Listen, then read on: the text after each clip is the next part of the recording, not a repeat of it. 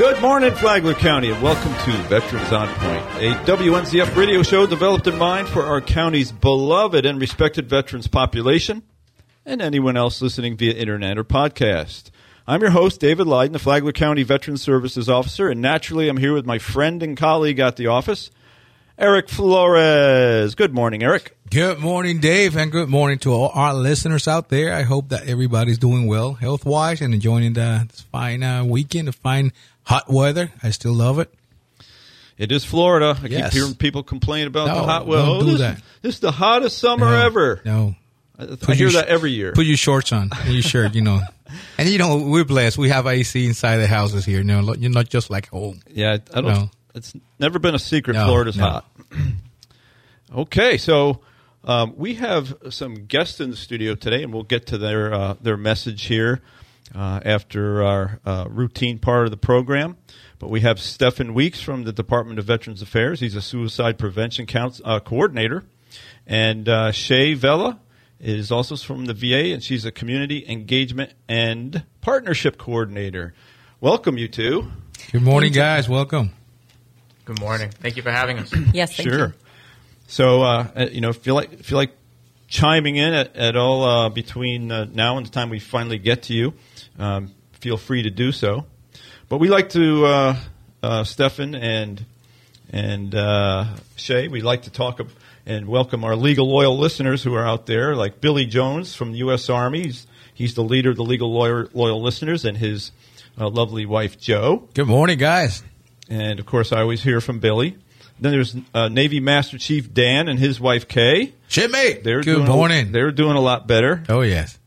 And, of course, I saw Jeff in this week, Marine Corps Jeff Kingdon, who's our woodworker, supplies all kinds of plaques for our veterans at the assisted living facilities and for the different ceremonies that we have. Wooden plaques that say thank you for your service or just commemorate different military organizations. And so, Jeff of course, is doing a great job. He does do a great job.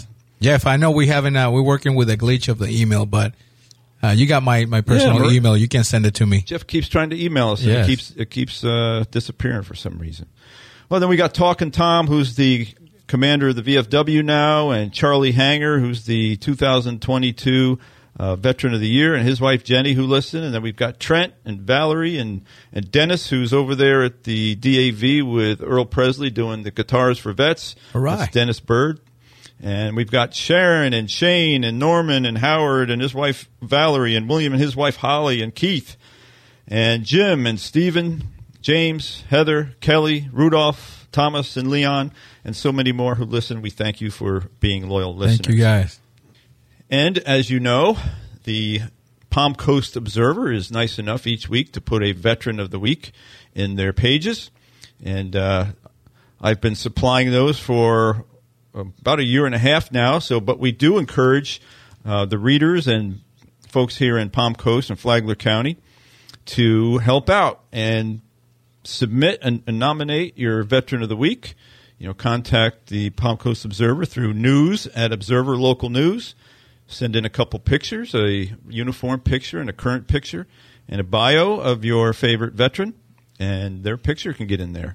But this week's veteran is Kenneth R. Bohm. His branch of military was the United States Army. He served from 1970 to 1971, was drafted. He was a military policeman, and when he separated from the military, he was a Specialist 4. He's originally from North Babylon, New York, which is Long Island. Kenneth Bohm is a combat veteran of the Vietnam War. He's the recipient of the Vietnam Service Medal, the Republic of Vietnam Campaign Medal, the National Defense Service Medal, and the Good Conduct Medal. After his honorable service to his country, Bohm was hired by Grumman Aerospace Corporation in Long Island, New York, and was trained as a quality control inspector. He was proud to inspect what he says is still his favorite aircraft, the U.S. Navy's F-14 Tomcat. Bohm and his wife Eileen of 35 years moved to Palm Coast in 1998, where Bohm continued to work for Northrop Grumman in St. Augustine, Florida. Now retired, Bohm likes to enjoy the fruits of his labor and the benefit of being able to take walks at Flagler Beach with his golden retriever. So, Kenneth, thank you for your service, sir. Thank you, sir. And speaking of not Veteran of the Week, but Veteran of the Year, the Flagler County Veteran of the Year nomination period is open still till 30 September. So if you have a favorite relative, neighbor, coworker who is a veteran, served honorably, they're doing great stuff here in Flagler County, serving their community, nominate them. And get a hold of us, either Eric or me, at Flagler County Veteran Services at 386-313-4014. And we'll email you the nomination instructions. Again, you have till 30 September. The Veteran of the Year will be announced at the Flagler County Veterans Day ceremony, which is going to be on Saturday, November 11th.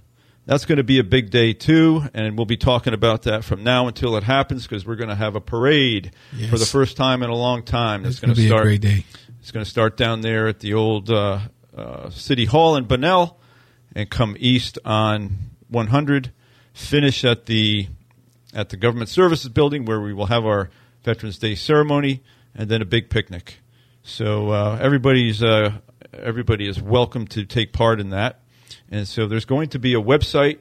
It's going to hopefully come online next week. Not sure if it's going to be a .com or a .org yet, but it's going to be Flagler Veterans Parade.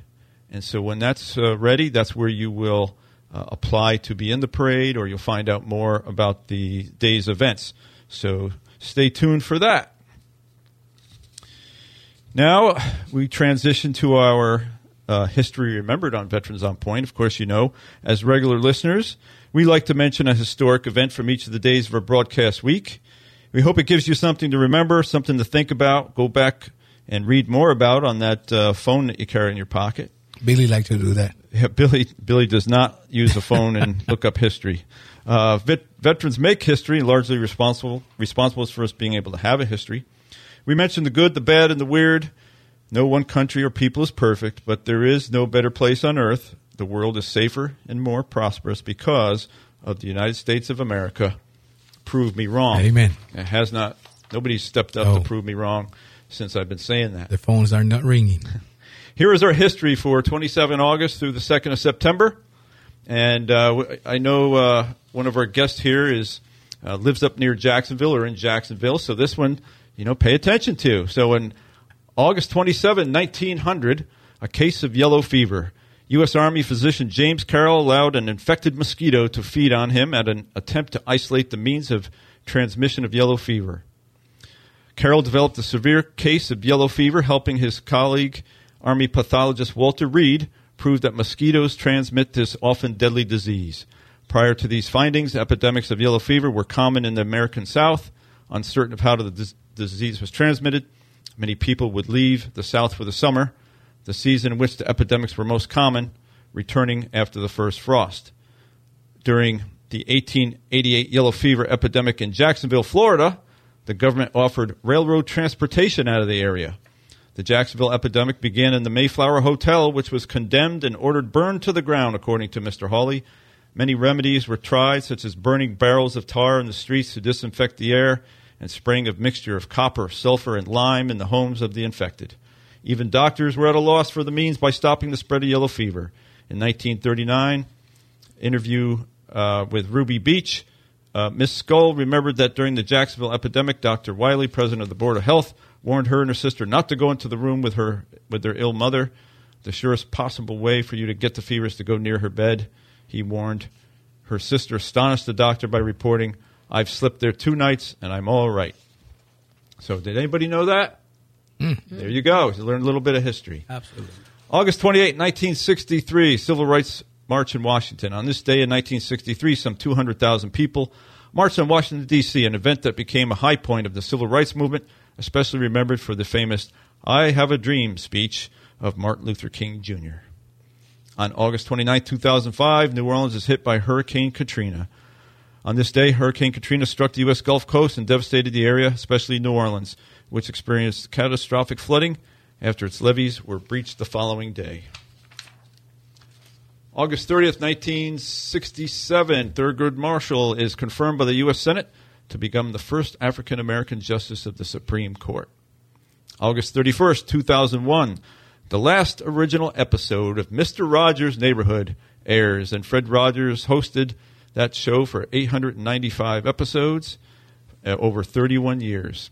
So, the song of the day to end our program is going to be the theme song from Mr. Rogers' Neighborhood. I figured that one out, yeah. So if you remember that when you were a kid listening to it, or you were a parent who had your kids listening to it, I hope it brightens your day, because he was a very simple and nice guy. On September 1st, 1952, Life magazine published Ernest Hemingway's Old Man and the Sea, his last major work of fiction. It was also released as a book, and in 1953 it won a Pulitzer Prize. How many of you were required to read that in school? Yep. Okay, there you go. At least 2 out of 4. 2 out of 4. Not you? Wasn't required for pleasure, I read it. Okay, very I good. did. So 3/4. On September 2nd, 1945, besides being my birthday, not in 45, but September 2nd, aboard the USS Missouri in Tokyo Bay, Japan, formally surrenders to the Allies, bringing an end to World War II. By the summer of 1945, the defeat of Japan was a foregone conclusion. The Japanese Navy and the Air Force were destroyed.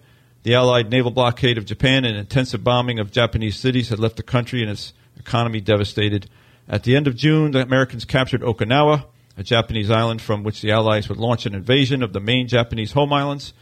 U.S. General Douglas MacArthur was put in charge of the invasion, which was codenamed Operation Olympic, and set for November 1945.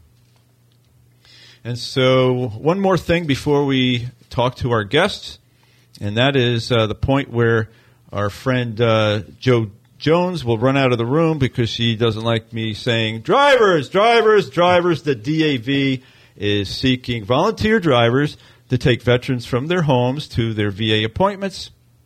And you don't have to use your own vehicle because the DAV does have VA vehicles. And so you do have to become a volunteer, you do have to be vetted, you do have to be insurable. It's a worthy endeavor to help veterans get to their VA appointments. And we have some Department of Veterans Affairs people here. I know they agree with us how important it is to get our beloved veterans down to our appointments. So, and that is where we're going to stop, and we're going to come back to our guests. And so I know, Stefan, you wanted to go first. Yes, thank you. And so we're going to have, with Veteran Services in the VA, we're going to have an awareness booth out in front of the Government Services Building on September 7th. And it's all because we're going to be talking about what, Stefan? Suicide prevention, one of the top clinical priorities for the VA. My name is Stefan Weeks. I'm an LCSW. I work with the VA. Been with them about 10 years. Been with suicide prevention about 4 years. And I want to speak today a little bit about Veterans Crisis Line. That is a 24-hour, 7-day-a-week telephone number that veterans may call whenever they're in need of assistance. Veterans, families, friends, anyone who has a concern for themselves or for a veteran, and they want to see that they get help and assistance that they deserve. That number is 988. That number was changed to a 3-digit number about a year ago to make it much easier for everyone to remember how to access assistance. So again, that number is 988. And when you call that number, it goes to a national call center, and they will listen to the veteran. They will assist them with the immediate crisis, and they will offer assistance moving forward and give them the option of somebody like myself giving them a follow-up call for the region in which they live in. So I cover North Florida, South Georgia, which of course Flagler County is a part of. And my team that I'm a part of has about 14 of us that are assigned to follow up with these Veteran Crisis Line calls. And these calls can range from anything about concerns about depression, anxiety, thoughts of suicide. It can also be about concerns about financial needs, housing, daily stresses, all those areas that the VA has staff that is qualified and trained to assist veterans address their needs. And that is what the main purpose of that 988 number is to make sure that they get those needs met for all they have done for us and for our country. And like you said, Stefan, that number is not just for veterans, because family members, friends who are concerned about veterans can use that for guidance on how to get that veteran to come for help, right? Correct. Let me ask you a question, Stefan. We have a veteran and non-veteran call that phone number. If it's a veteran, of course, it will be directed if they leave an area to you. So if it's give me a specific case, what you do after you talk to them. What happened after that point? Because I have a lot of veterans, not a lot of veterans, a few veterans that have called in distress and say, do you call that national? Yeah, I did. And they transfer me to another guy and nobody called me back. Can you explain a little bit after you received that call? So what would happen is they call the national line. They have to give permission for us to follow up with them. Okay. If they decline us following up, then we do not follow up unless it was a situation in which a law enforcement or a first responder, like a fire rescue type situation, had gotten involved, and then we become involved regardless of the consent to make sure that everything's okay after the fact of the emergency. But in general, a consent has to be given for us to follow up with them, and then we would contact them, make attempts to reach out to them to help them get what services they're looking for, whether that's mental health, whether that's just a regular primary care appointment with the VA, or if it's struggles that they're having reaching certain specialty clinics perhaps. We help them get in touch with those services. Okay. So you guide them to call, let's say, a primary care physician or another social worker in the clinic or any clinic, and do you follow with just the veteran or follow with the clinic? Do you call this person? We call the veteran directly. Directly. Yes. Very good. Okay. All right, thanks. Where does Ms. Shea fit into all this? So I come into play. So suicide prevention used to just be our on the clinical side within the VA, and they had a lot of other tasks other than just responding to the crisis line, but they're more geared towards that clinical veteran face-to-face. But what we were finding is while the VA was expanding all of our programs in suicide prevention, we weren't touching the veterans that really needed it. So 65% of veterans that were dying by suicide were either not enrolled in the VA or had not been to the VA in over 2 years. So that's where they started, okay, how do we touch these veterans that are not coming into the VA? And that's when they created the Community Engagement and Partnership Program.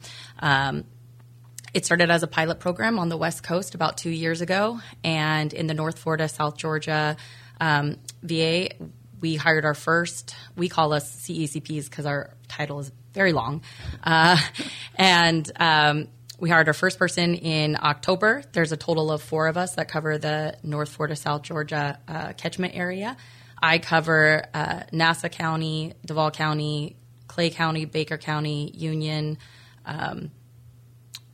St. John's, and Flagler and Putnam. So that's the areas that I cover, and then I have 3 counterparts that break up the rest of our counties. And really, it's a very different program than anything that I've ever seen in the VA before. So I've worked for the VA for almost about 10 years now as a clinical licensed social worker. And I've done quite a few different roles. I've worked in the mental health as counselors. I've worked in inpatient medical. And I've had the unique experience of working at several different VAs across the United States. And there's always this joke that if you've been to one VA, you've been to one VA, because every VA kind of does it a little bit differently. And then I also have a unique perspective because being a veteran myself, I get my care from the VA. No, we didn't ask about that. Yeah. Wow. So You're a veteran too. Very good. Yes. I did my time with the Washington State National Guard as a combat medic and combat medic in the California National Guard. So you went to Fort Sam. I did. I was in 91. Yeah. Back in the days. Yeah. You deployed? I did not deploy, so I was stateside most of the time. Uh-huh. So I was attached to a medical unit, and so we did a lot of the pre-deployment processing. Okay. Great. And so what I love about this new program is traditionally the VA is a much more reactive. And so they will come in with a new program and say, okay, we're going to do A, B, and C, and we're going to try and spread it across everywhere and see how it works. This program is very much like okay, we understand that each community is very different and has very different needs. And so we really want to get the uniqueness of each community. And so for the first time, so when I go into a community that I'm going into, the first question I ask is, what do you need me to do? Where are the gaps? Where are the things that you need help with? And then I kind of essentially do what we call a landscape analysis and connect with the people in the community, and we really build relationships. So tailor your program to the needs of that specific community. Absolutely, absolutely. And so, and that's so much more preventative because, you know, when we think of suicide prevention, we think of when we're in that emergency situation where someone is suicidal, and, you know, at that point, the sad reality is we just don't have a lot of resources, especially here in Florida, in the community. There's just a lack of providers in general. And so if we're catching... Everywhere. Yeah, everywhere. I mean, everywhere. But Florida specifically, we unfortunately just don't have a lot of providers comparatively to other areas. And so what we were, you know, kind of looking at is like, okay, so how do we then engage these communities and catch it so that we're not catching it at the emergency, we're catching it down, or what we call upstream. And the two kind of things that we found specifically that led you down that trail to eventually potentially turning into a crisis and emergency is isolation, lack of purpose, and loneliness. Yeah. Every time. Every time. So how is the virtual mental health program, is that being receptive? Is that receptive to the veterans? Is that working for veterans? Do veterans find it not personal enough, or is it working? So the interesting thing is that there is kind of this idea of, because like you're saying, Florida doesn't have enough. So if they have a lot of mental health workers, up in New York or Virginia, and they could do it, virtual. Is that helping, or? Yes. But it's changing the mindset. So the one thing that COVID did is because it did make everything virtual, people had to kind of try it out. And what we've actually kind of found is once they have tried it out, now there's still going to be the people that prefer to be in person. And as much as possible, we try and accommodate that.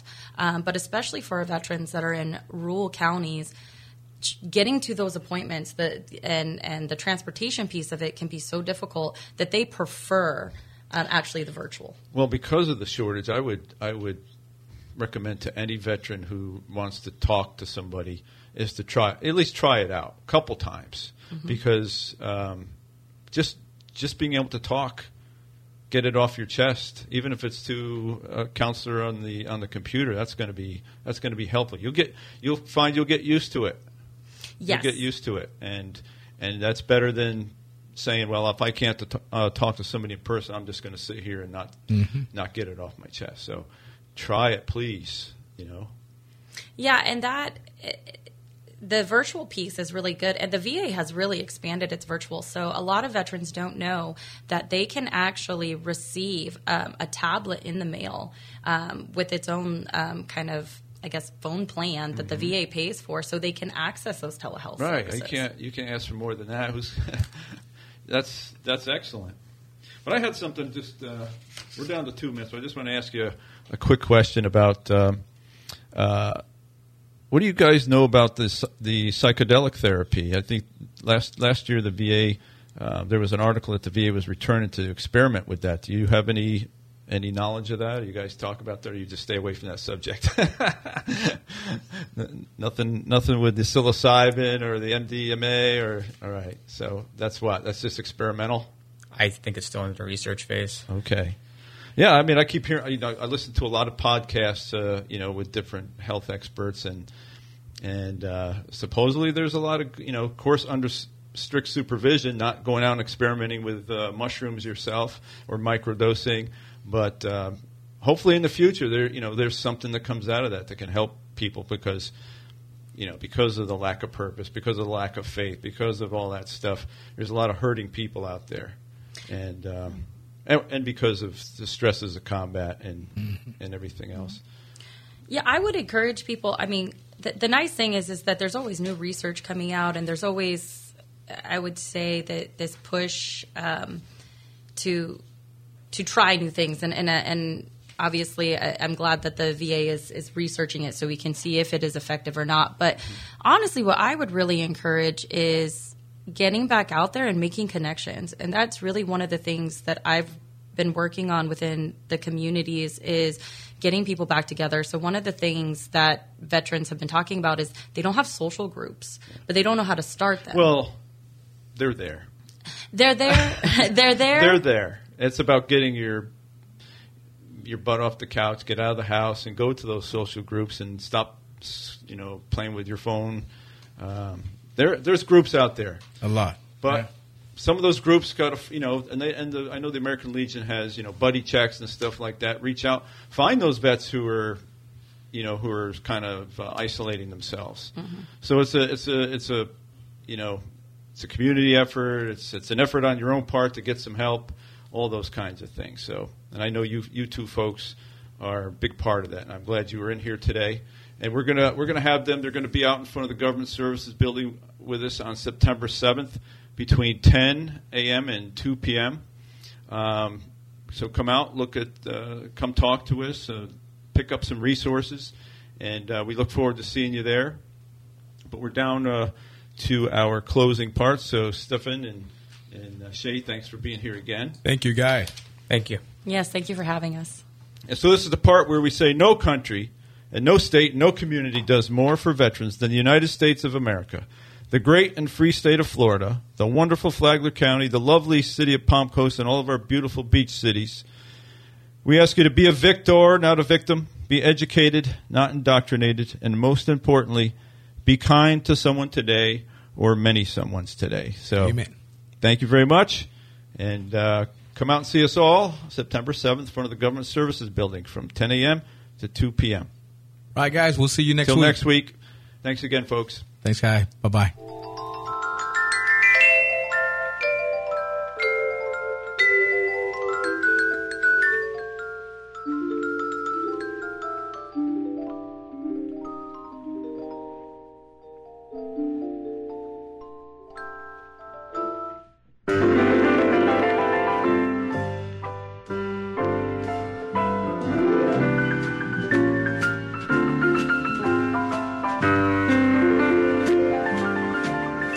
It's a beautiful day in this neighborhood, a beautiful day for a neighbor.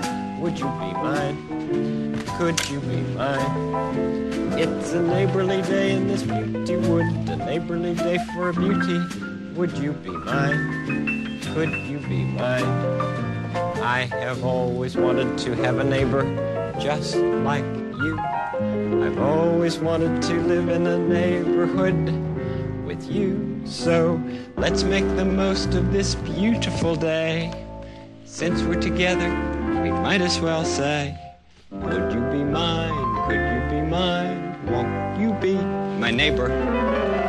Won't you please? Won't you please? Please won't you be my neighbor? Hi, television neighbor. I'm glad we're together again.